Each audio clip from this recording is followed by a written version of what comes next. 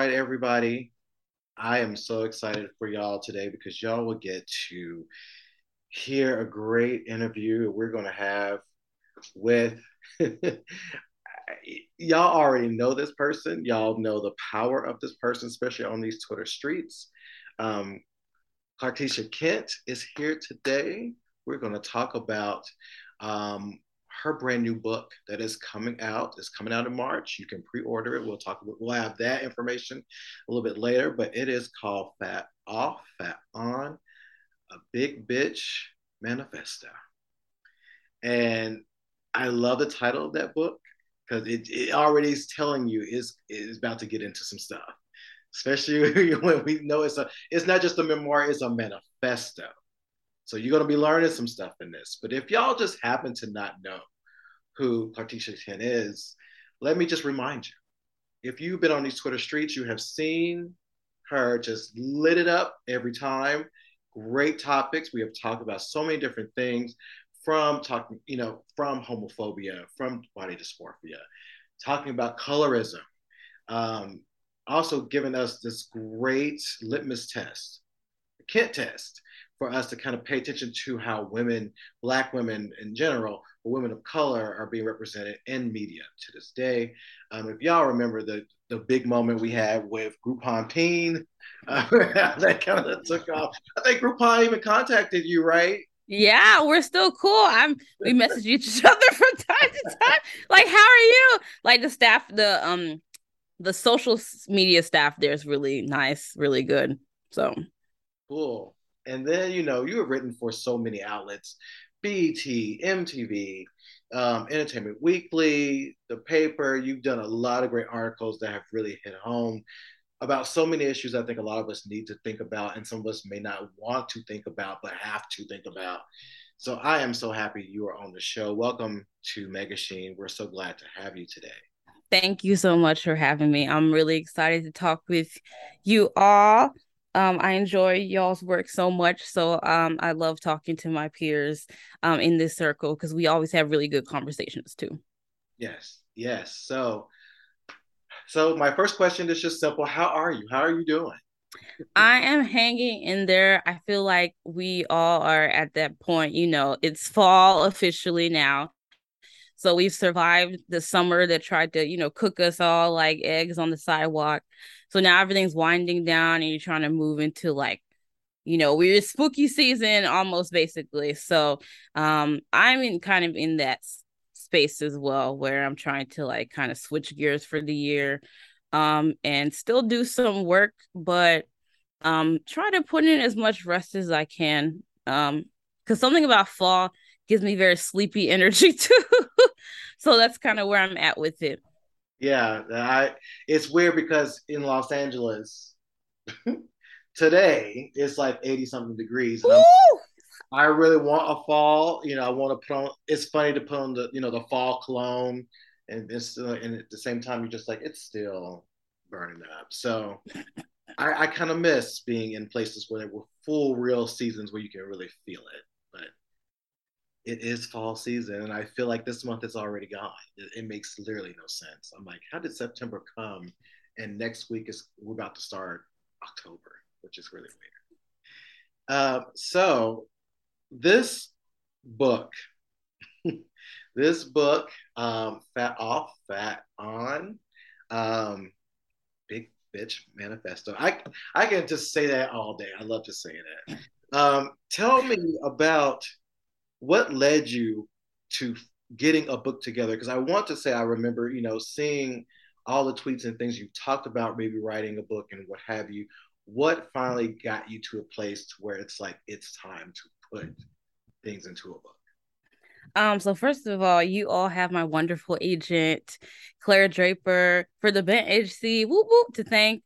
Um, First of all, they actually slipped into my DMs like 3, 4 years ago. It was off the chain because like I tell my friends and my colleagues all the time that I have wanted to be author forever. Like I talk about in the book, I was like single digits when I was like, I want to be author. And I say a lot that like some of us get here to Earth and we just already know. We already know what we're supposed to be doing. Yeah. Unfortunately, we're not born with a support system that also recognizes that. So sometimes we do get derailed. And I feel for those people because I was that and I had to like fight my way here. But yeah, I just knew. And then life kind of took a slight turn because it was a rough path to get here. Because I was like, money, money, money, class, all that, racism. Took me a second. And like you mentioned, I did a lot of online work. Um, and with what I was writing, my agent Claire was actually their partner that kind of linked up with me first, and we were super cool. And I think her name's Claudia. Hey, Claudia. I think she like slipped some in Claire's ear, and then Claire was in my DMs, and I was like, "Who is this?" And they were just like, "Listen, I feel like you should write a book," and I'm like, "Oh shit!" So they signed me, and I'm not gonna lie, I actually wanted to do my Western first. So there's a Western I've been working on for a couple years since I Mm-hmm. was in college. And I really wanted to do a Western about Black people, but Mm-hmm. like the legacy of what happened from like slavery to Mm-hmm. Reconstruction to then like that period of the Wild Wild West, right? Um, but my agent was like, "We're gonna do that, but I feel like you should do a memoir first." And you know me, I'm like, memoir. Like, I don't want to be telling y'all too much about like I don't want to be telling y'all too much about myself. But like I thought about it and I was like, no, they're right. Because there is like in my short, well, I'm about to be 30, right? But my short 2+ decades of life, I have experienced a lot.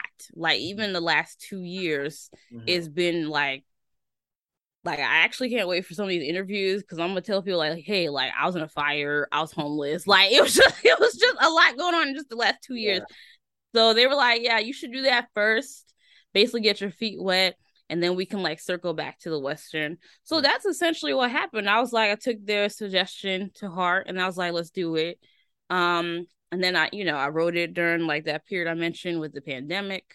I actually got the contract for it like a couple of days after the fire. So I was like, this is hilarious, but also annoying, but also hilarious. Yeah. But for me, it's like, okay, like this is still what you should be doing, even with everything going on. So I ended up writing it, and like I mentioned, with the lockdown happening, there's some memories that popped into even after signing the contract. And then Claire actually is responsible for that second half of the title. Because the original one was a little long. I think it was like on the trials and tribulations, the da da da. Like I came up with that half, and I was like, it's a little long. And then my publisher agreed. And then Claire was like, I got it. So they were like a manifesto. Like it is a manifesto, right? And I'm like, yeah. So then they added a big bitch manifesto. So that is who we can thank for that saucy, saucy second half. So yeah, that's Yeah. how we got here. Now, for a lot of readers, I'm sure, and a lot of listeners, they're probably asking, so what's the difference between a manifesto and a memoir? So, how would you explain it to someone who's like, what's the difference? Because isn't it the same thing? Mm-hmm. Well, how would you explain that to anyone who is like looking at the book and thinking, what does that mean? Excellent question. So, they're technically different things. I just decided to combine them because this is my story, right? So, memoir, like for me, basic thing is it could be a biography. In my case, it's an autobiography. That's kind of my understanding of it.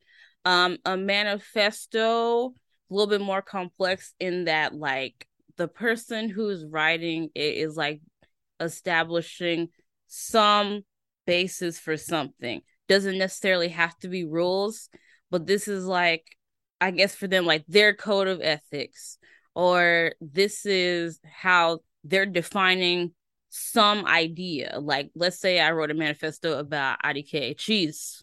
So this is how cheese is used. This is the history of cheese. This is our code of ethics about cheese. Like it's defining something in as good a details like the author wants to define it. And I feel like I think a famous example, people might agree with me, but it'd be way back my history teacher would smack me because I can't remember the dates, but it's kind of when Martin Luther had kind of broken from the church and established like his list of what would become like Protestant rules, right? So Yeah. I would consider that like a manifesto. Um so something along that line. Like you're doing something different, Mhm. and you are very passionate or committed to this idea, and then you decide to like kind of define what you mean by this idea or this declaration. Okay. Now, in this book, you get very personal. You are really letting us into your life. And I know that's hard for a lot of us to do. Even though we're on Twitter, we only give people so much. You only Yeah. give people so much, you know. Tell me about that journey about, just going through, as you put, words to paper. What was that like to be like, I am really just revealing myself? What was that like for you going through this process? It was very nerve-wracking because I'm just like, I did initially have the thought that a lot of people have when they're writing memoirs, and they're like, damn, should I be saying all this? But also be thinking about like, what if this person reads this, or what if this person reads this? And then I came back and I was like, okay, well, like if they don't like how they was represented, then that's on them because this is what happened. Obviously there's some, I did have to kind of like muck some things up because for legal reasons, right? Gotta cover your ass.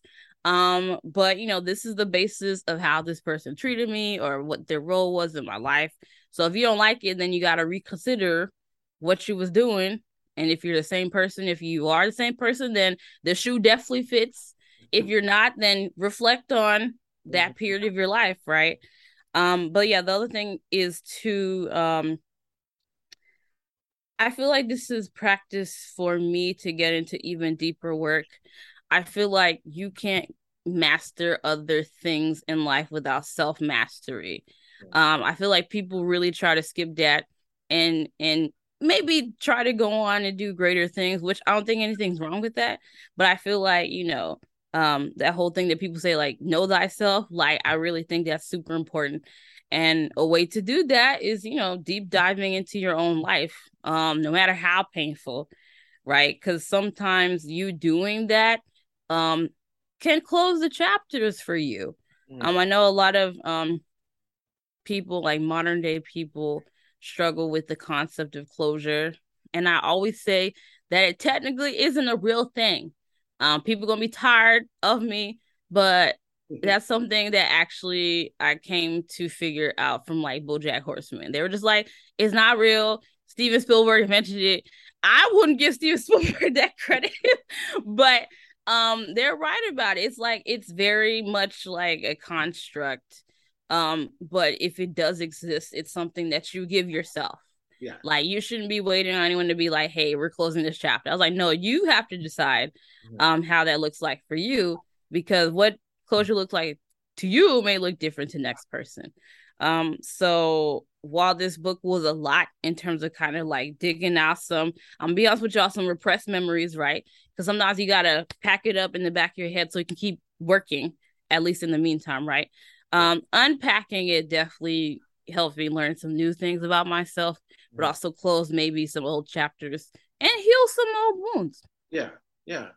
I'm glad you said that because I think a lot of times we are so busy trying to move forward without looking back. And I always like to say that sometimes forward is the only way back sometimes, but at the same Yes. time, we have to be able to be like, it's okay to look back.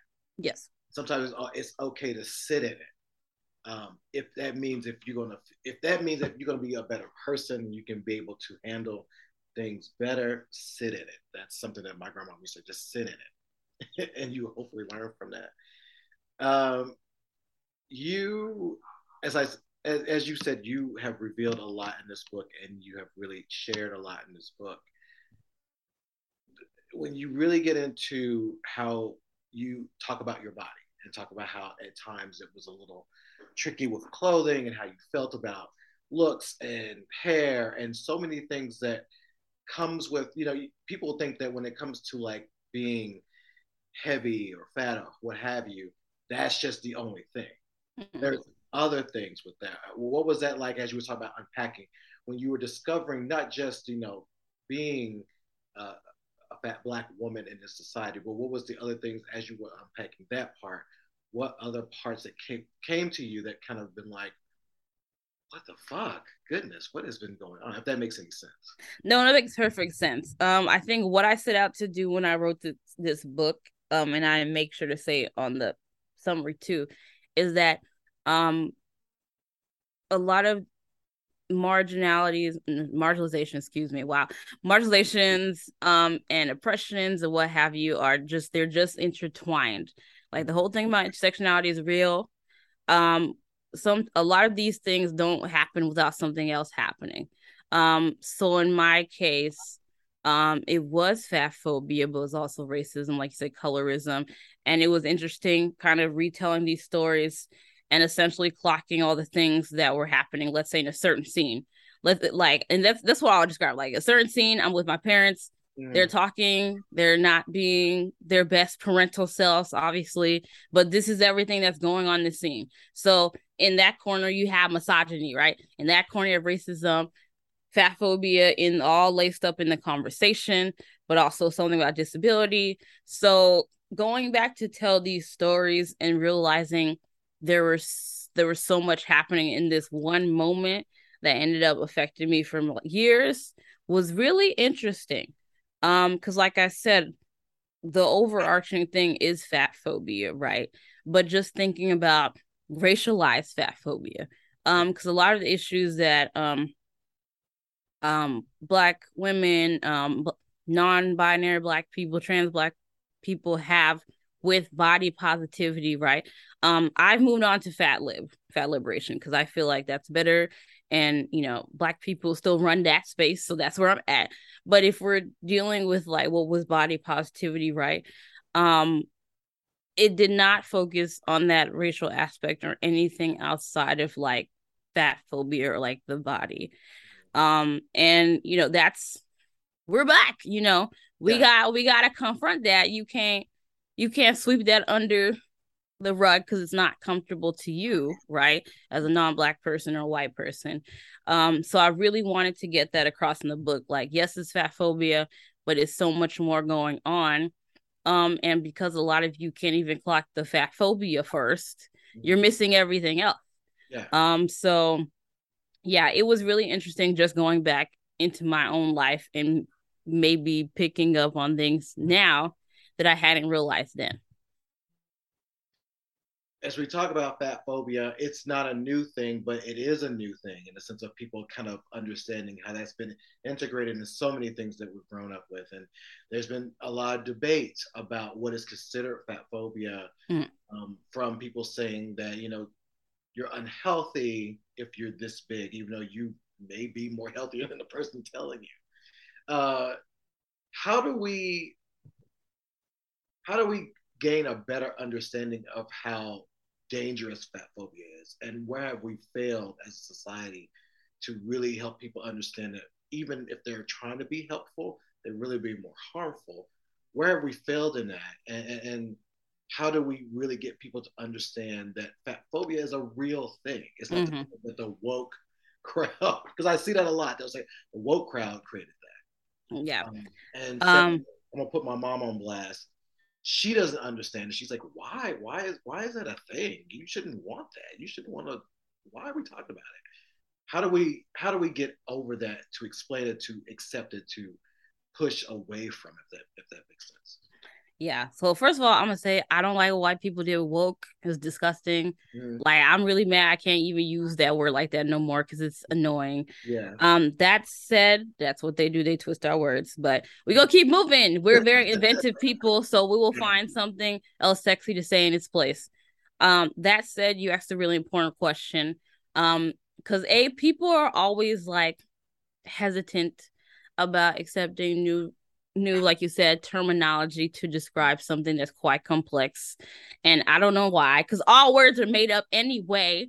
Like, if you go back and look at Shakespeare, for example, hundreds of words that popped up because he existed. So English is fake, right? Anyway, so I don't know why people be so committed to not listening to new words. Number one. shout out to Sabrina Strings, and Fear of the Black Body, because she did not hold back in that book, and she talks about how fat phobia is inherently racist. Like, it is taught, this is fat phobia, this is racism. Because she goes on a full like historic like journey voyage, teaching us about how like once white people were able to lay eyes on black people, it was like, oh shit, we gotta make them some rules real quick, because we gotta contain these people, right? We so awesome that they was already trying to make up equations and rules to be like, we gotta IDK, but we gotta contain them. We gotta get all this under control. These people are too free. We gotta figure out what we're doing, right? And that's not to say that we lived in utopias then, right? But like the trappings of capitalism and Christianity, like that wasn't something that a lot of us, had been introduced to prior to that. So we meet, and Europeans at that time noticed that we're more fully figured. We do things differently. We have different relationships with food and etc. So they kind of try to use that to again racialize us. And then it became this issue where even intellectuals, during the heights of things like, let's say, Enlightenment, right? Even intellectuals decided to be like, okay, we're gonna mark a difference. So when you start looking at a lot of their art that work at that time, then even within the work, those plays, the literature, everything, you start seeing distinctions between thinness and fatness being made, and you start noticing that thinness is now awarded qualities like intelligence, um piousness. We're talking about Christianity, piety, right?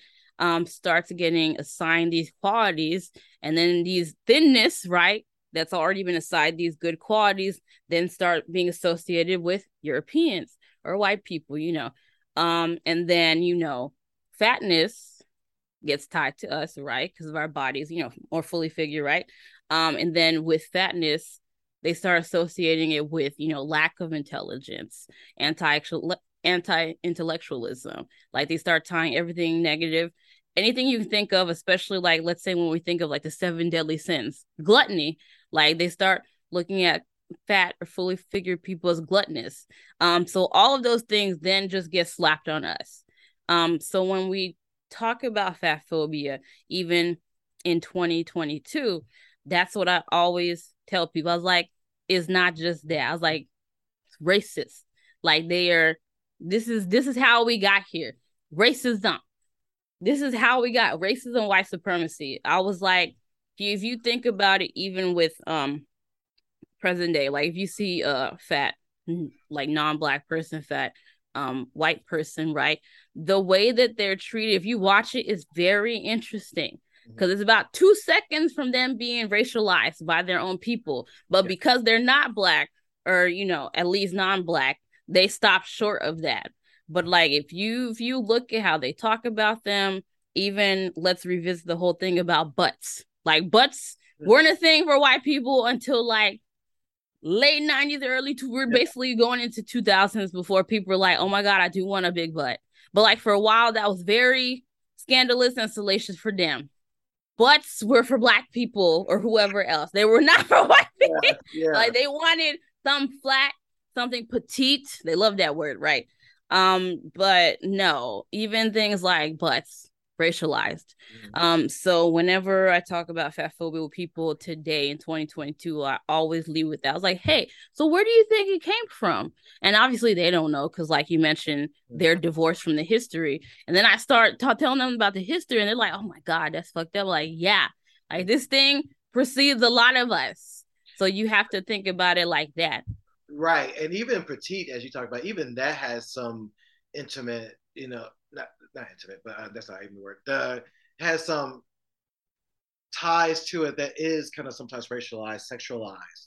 I hear men say that a lot. I want somebody petite. And I was like, what does that mean? And it sometimes means somebody smaller, somebody, someone that it's like they're shrunk smaller than me. And you hear that, especially when it comes to like Asian women, they will talk about that or pinpoint those Mm-hmm. Really fascinating. I had to confront someone. I was like, every time you say that and you show me the women you're liking, that it just scratches me the wrong way. Yeah, it doesn't feel kosher. You're like, let's unpack that. Let's Yeah. unpack that. Like, what does that mean? What does that mean to say stuff like that? But no, I like that you talk about how it is racialized and how, yeah, until until Baby Got Back comes out, all of a sudden everybody wants a butt, everybody wants to look into it. But also, I love that part about how we have awarded people who are tall, thin, they get all these accolades all of a sudden, things they haven't earned, and we fall into it a lot. Yeah, we do.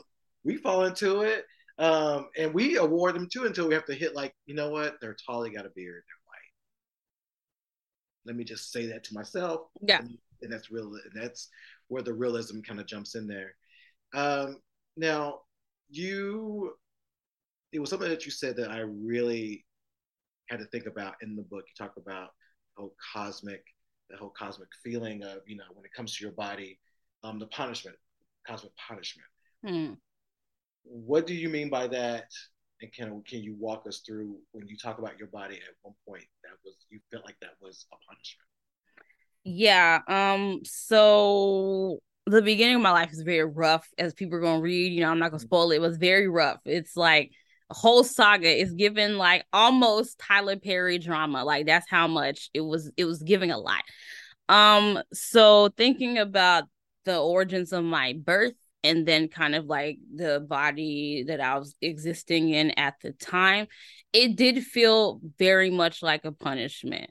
Because I was like, not only is this stuff happening, but like the body that I'm navigating with comes with limitations, right? Now, I did not place these limitations on myself, right?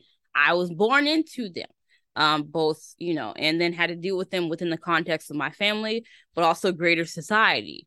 So, like, I get to a point where, like, I'm existing in this body, and let's say I experience my first crush, right? And then my first crush, even though we have the same nose, same skin color, everything, then decides to be like very colorist towards me, right? So now I'm just like, well, damn, am I not existing correctly? Or am I like just in the wrong me suit? So that's kind of how I was thinking about it growing up, because it wasn't like enough for me to kind of be like fine for my life back at home. But I was also doing that in greater society. And I like didn't understand it because it felt so childish to me, like because you are mistreating me, right, based on 1 2 3. But I'm like, it's very arbitrary. Like you don't have really a logical reason to be this way, so you're kind of making stuff up. Because this all of this is technically made up, social constructs, etc. Like, but because of how they've been baked into our society, that is the issue of trying to like uproot that shit. But that's kind of how I felt. Like I wasn't born into great circumstances, but it was made worse, quotations, right? By like my body. So that's kind of like the mindset I had for a while.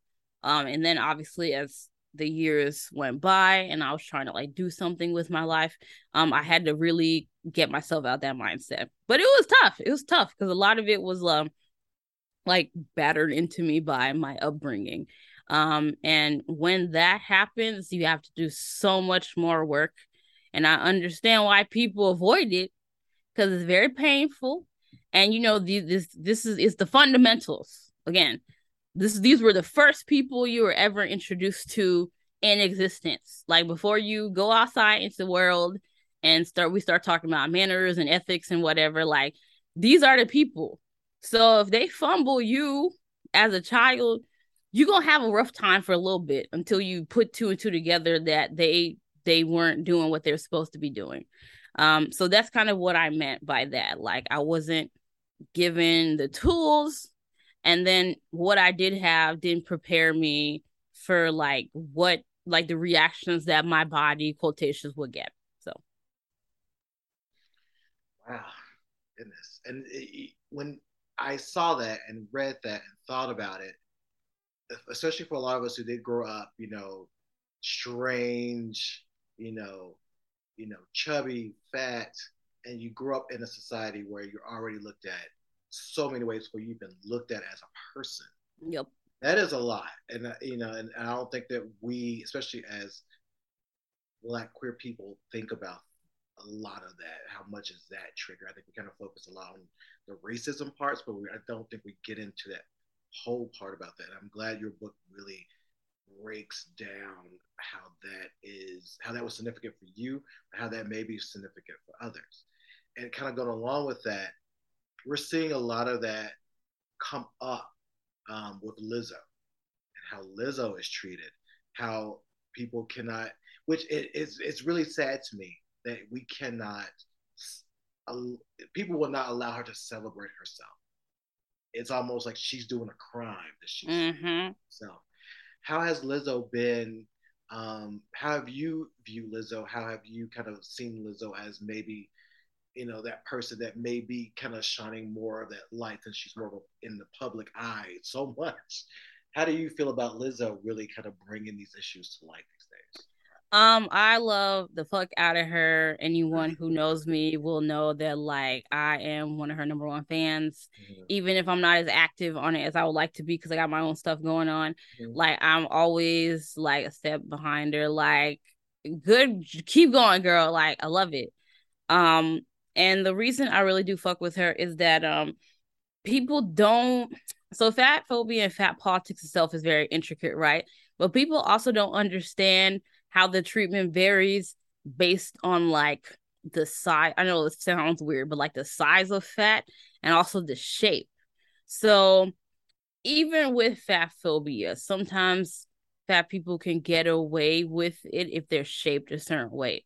So I'm talking like hourglass Mm-hmm. or even like pear. So even if I'm fat, if I got like like a fat ass and some nice hips, maybe, and maybe my waist comes in a little bit, I can get away with it.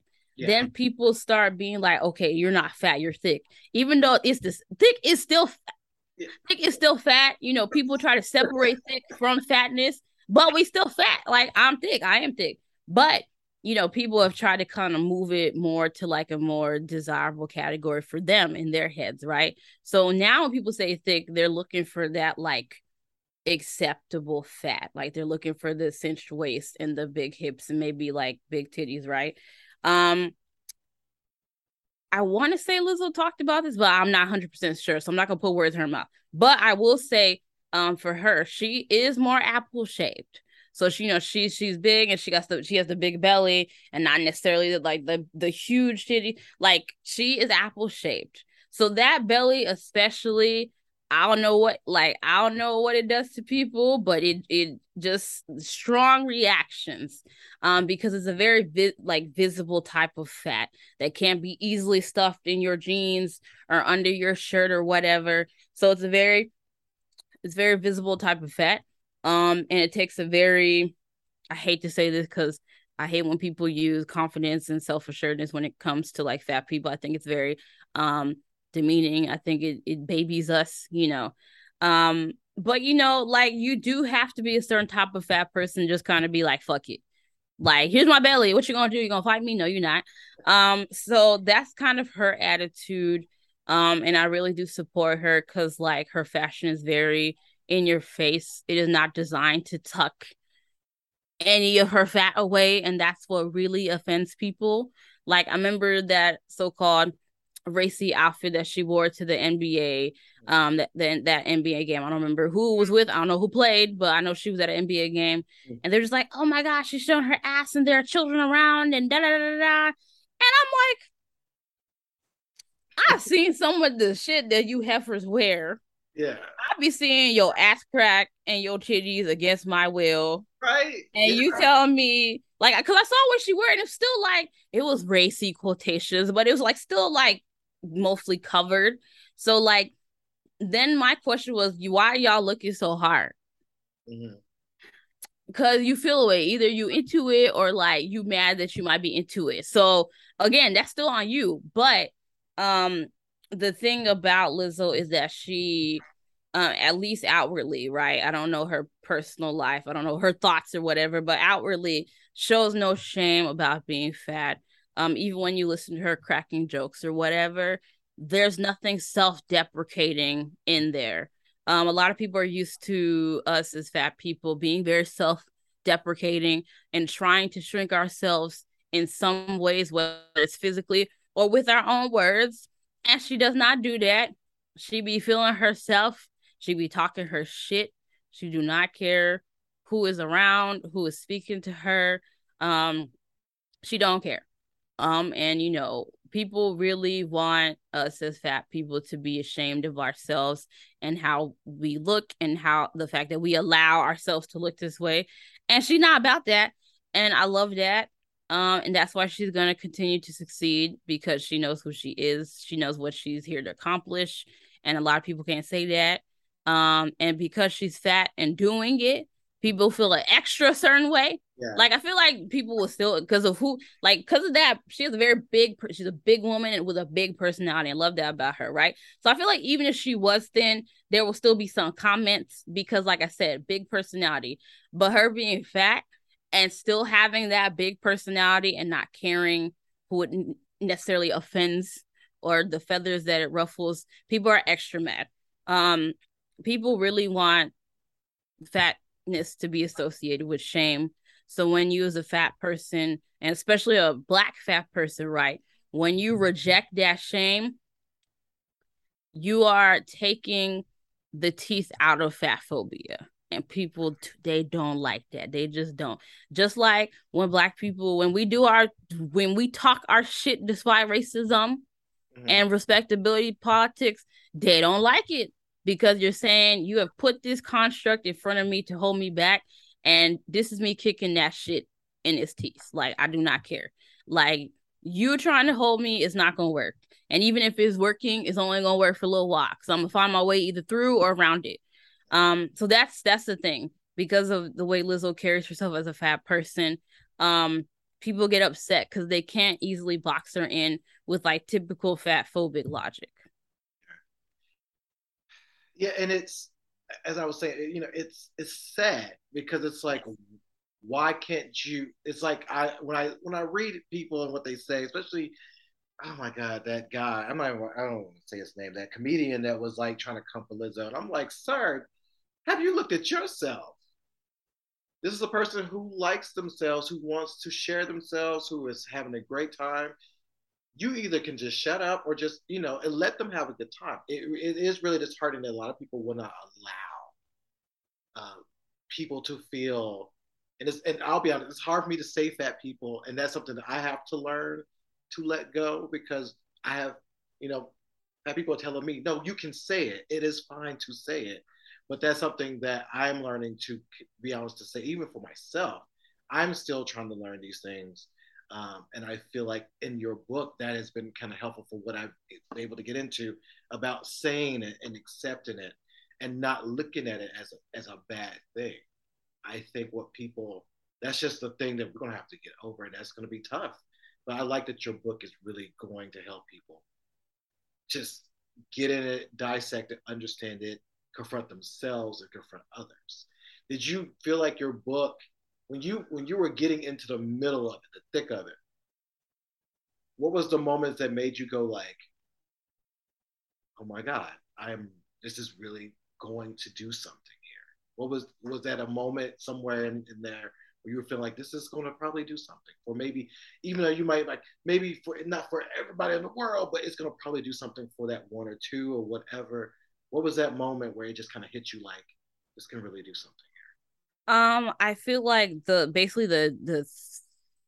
three chapters, I want to say it's 4, 5, 6. I might be off because I switched the order at one point because I was like trying to tell it in order, like chronologically. Then I thought about that. I'm like, okay, so I feel like this chunk can be chronological, but this chunk over here we're gonna have to like shuffle it around based on like theme and motif, right? So I'm trying to do a little like thematic thing, like I'm trying to channel my inner Beyonce and be like how I do this. So I think it was 4, 5, and 6. So basically in those chapters we talk about the church, we talk about queerness, and then we talk about fat phobia, and we kind of mix that together. So basically when I got to the church chapter and I got to talking about specifically bisexuality, and like the obstacle that was the church when trying to figure that out for myself, I started writing that, and then I got into like purity culture and the vilification, I'll say that, about like sex, and what that does to you as a person. Because like I don't want to erase my asexuals, because like they be doing their own thing too. They don't necessarily be focusing on that, but because sex is part of the human experience, right? When you cut off that avenue in terms of somebody getting to know themselves, whether they decide that sex is not for them or it is, like you're cutting off a very important part of human development. And it really sets you back when that is just not something that you were allowed to explore. So when I was talking about that and then talking about purity culture, and like how just heteronormative it is, and the whole thing behind also compulsory like heteronormativity, I was like, I'm getting into some shit. Like it's not just like again, it's not just fat phobia here. Like we really getting into like religion and like how it's weaponized against queerness, but also blackness, but also again the human experience, right? Like trying to inject shame into everything. And I was just like, okay, so it was not off for knots. Like, am I still traumatized a little bit? But like helping people kind of put words on what happened to them in that holy quotation space, I feel like is going to do people a lot of good. Because recently there have been more conversations, especially if we're looking at very late Black millennials and early Gen Z, about that move away from the church, and how like the ripple effect, because on one hand people being like it's affected our music, which I agree it has, but also thinking about kind of the consciousness that a lot of us have been able to access because we're not in that limited space anymore. And also thinking about for the people who have chosen to remain, right? Thinking about what exactly has to change about this institution before people return if they want to. So yeah, when I got to that, I was just like, yeah, this is gonna be, it was gonna rub some people the wrong way, but I'm like, you need to hear this about yourself and how y'all conduct yourself in this space, Yeah. because it's not of God. It is not anything associated with love. It is very much something else. And I wanted people who had survived that to kind of see that, hey, you were not alone in this. I might have been over here, you might have been over there, but like you were not alone in this very like this pressure cooker of an environment. So yeah, that's kind of the moment I was like, oh yeah, this is not just me talking about myself. This is also like an experience that must be like parsed for everybody. Yeah. And I believe that because what you did, you shine a light on a lot of things a lot of us have been through, especially some of us who grew up in the South. You and I, I think you grew up around the southern areas. I grew up in the Yes. southern area, and Dick grew up in the southern area. It's that type of stuff is real, and people don't understand if you didn't grow up down in that place, especially in a black small town-ish ass place where church was everything you lived and breathed, from going to Sunday school, Wednesday school, everything. Even Halloween was, taken over by church at times. Like it was. If you don't understand that struggle, that is a thing, and there is some serious ass change that are already wrapped around you when you try to unlock them. That's tough. And what I like about what you wrote about is yes, because I think what happens with religion is it fucks us up. Yes. We don't even sometimes see ourselves desirable. We feel that we're too dirty to do the things that we want to do. Mm-hmm. And I always say people, I would say to people, once you break away from that, get out there and figure out who you are sexually. That's Yes. very important because if Yes. you don't, it just leads into some ugly places. So I Yeah. always tell Yes. people that's when you break free and understand yourself that way, that is a great experience. But I also want to hit on something that you talked about. You've said this before about Now, as a fact, Black person becoming sexual, it's almost as if we're not allowed to be that. And something that you said that yes, Black fat people are fucking. Yep. We be And fucking. We be yes, we be fucking. yes, and they are, and they're getting it.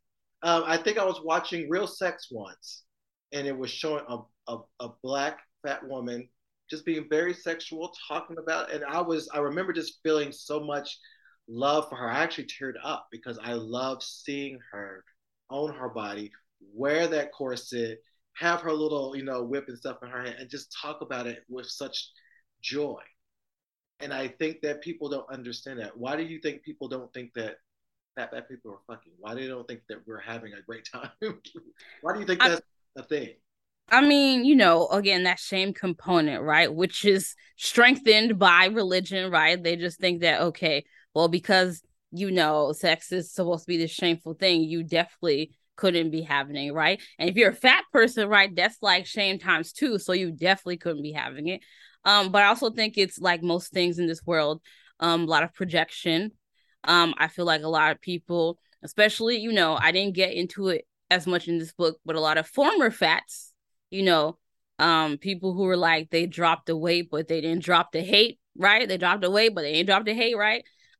They also feel a way that I could remain fat and still want to fuck, and still be fucking.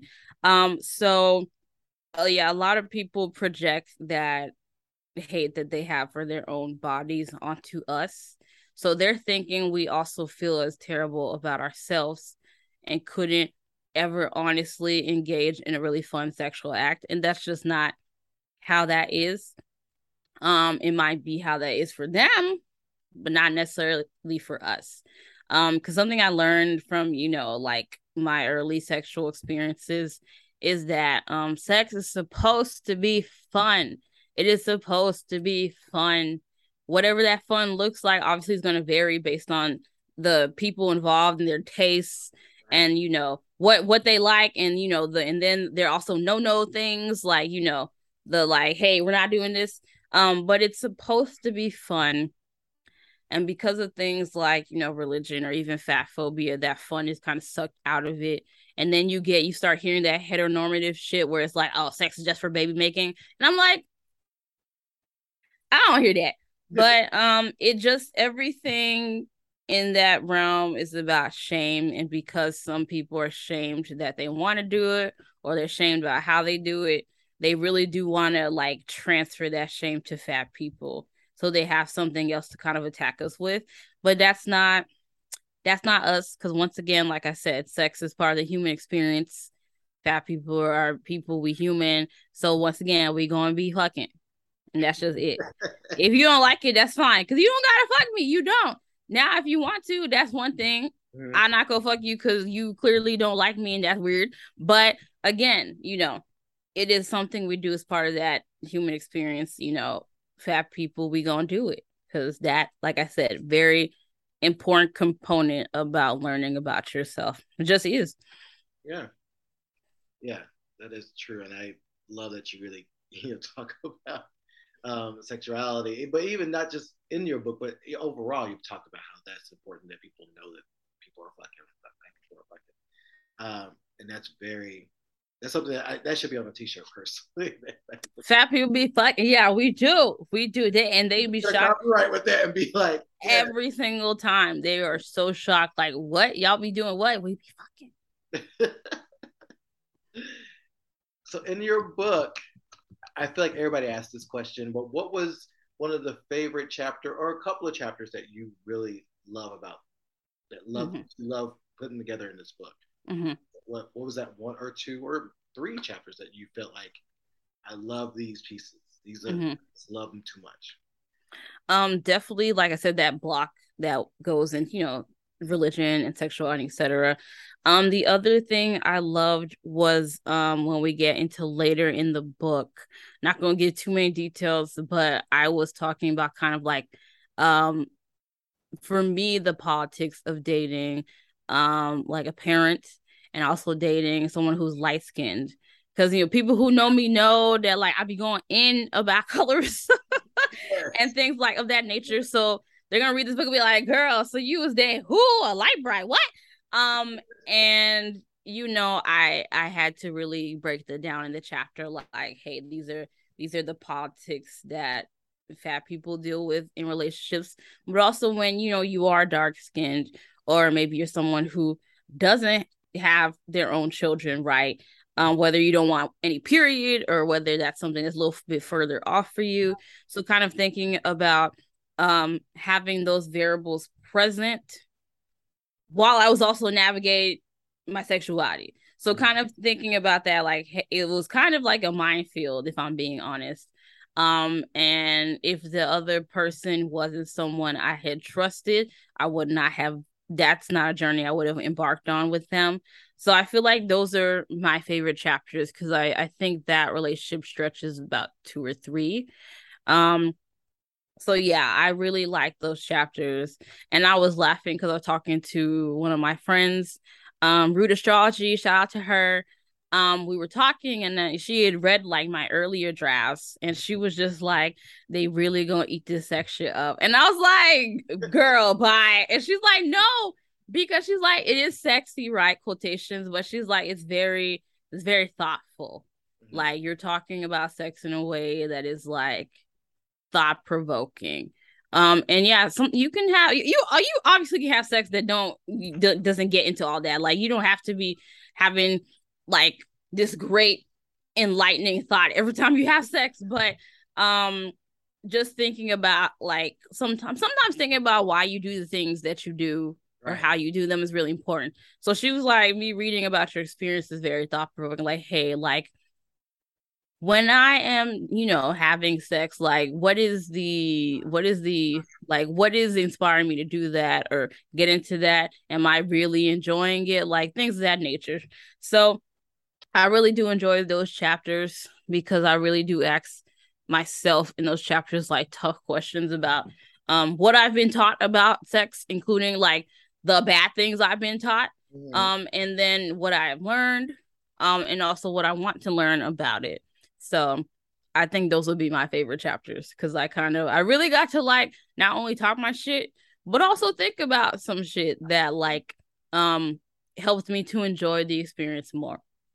No, I'm glad you did that because I don't think we do that enough. I don't think No. we talk about like why am I taking off clothes? Why am I calling your ass up? To To do it right, yeah. like, why is it you? Why is it no? Why am I doing this? And I think that we need to do that. I think those are very important questions to ask. So I think once we do that, we may find ourselves like, you know what? Maybe I'm just bored. Or Yeah, which is valid, even yeah, if it might be a little toxic. But yeah. it's like valid. Yeah, lonely, bored, or you really want that person. But I think that sometimes having that understanding of why it's okay to ask all those questions because it makes the experience a lot better if you're feeling it with that person versus just trying to get off. Because sometimes you're just like, I got off, you can go. Yeah. But I think it's good to have those conversations, those inner conversations with yourself about that experience. And I'm looking forward to getting a little bit more into how you put that out there because I believe, I believe your friend that however you were explaining it is probably something that we all need to think about when it comes to us.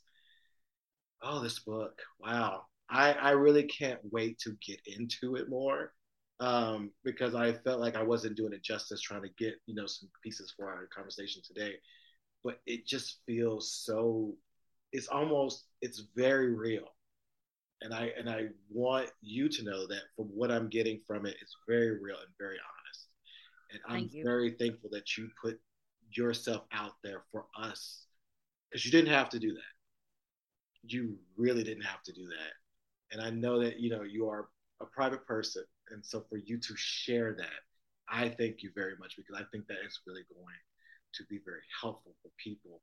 What do you hope your book does for people when they pick it up and they see it? Like there it is out there, Barnes and Mhm. Noble in March. What do you hope they get from this book when they pick it up and read I want people to read the book, especially fat people, especially fat Black people, it? and learn something about themselves, but also learn that the ways in which they've been treated, even if it's something they didn't catch, because sometimes that happens. Like you are mistreated in the moment and you don't even know it because you don't have the language for it, right? So I want them to know that um if they haven't been treated fairly or they've been mistreated even by people they actually care about, that is not okay. A And that there is a way to forgive yourself for that, because sometimes people are like, oh wow, I didn't catch that, I suck, right? It don't have to be all that. So giving them room to like realize, have that realization, um sit in that discomfort like you mentioned, but also learn from that and be like, hey, now moving forward, these are the things, 1 2 3 4, that I will not tolerate as a fat Black person, and here's why, here's what I learned. So I basically, I wanted to write it for, especially that fat Black person who just had unfortunately accepted that lot in life, like, hey, this is just how I'm going to be treated, and then tell them that actually no, you don't have to tolerate this, and here's why, and here's my experience. So that's what I really wanted to do, because I think language is so important. I'm a Chicago grad, but my major was, in English and creative writing, which, I really pissed off my Nigerian parents. They're like, what you finna do with that? And I'm like, something, something. But like I mentioned, the book, Scott C's comedian, he cracked me up because he's like, yeah, I doubled down on being unemployed, and I was right there with him. I was like, I'm finna study this and I don't care. But because I study English, I am very passionate about this bastard of a language.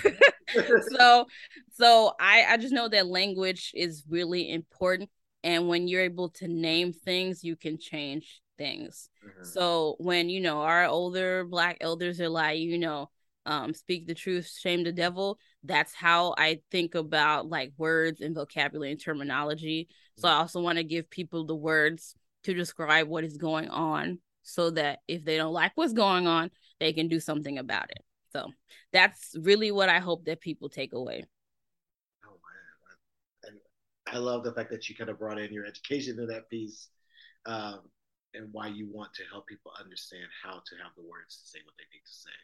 Because I don't think a lot of us, especially as Black people, we it's hard for us to sometimes find the words, to kind of express ourselves and to really get it out there. And I think this book is really going to do that. I think I think this book. I think this book is going to save lives. I really do, because I think that, and seeing other books that are coming out that's talking about being Black and fat, and either being queer or being a film, or all the, everything else with that. I think these are the type of stories and things we need to hear. But I really appreciate you. I believe have been the forefront of these conversations from Twitter days. Back, you were doing threads before threads was a thing. Yeah. So you were talking about this type of stuff then, and I think that you really have done a great service in bringing this to light, but doing it in a way that it's not kind of like too rough to where people like turn off. It's more like, what else can we, what else can we learn from this? How can we decipher this? And using you as a source, I think that's been really great. So, oh my God, everybody, this book, Fat Off, Fat On, A Big Bitch Manifesto, will be out in March. And you can pre-order it. We will have that. We'll tweet that out there that you can pre-order this book. I hope you're doing book tours. I hope that you're going to be out there. I will. We are actually trying to figure out some locations now, because me, my publisher, Feminist Press, shout out to them.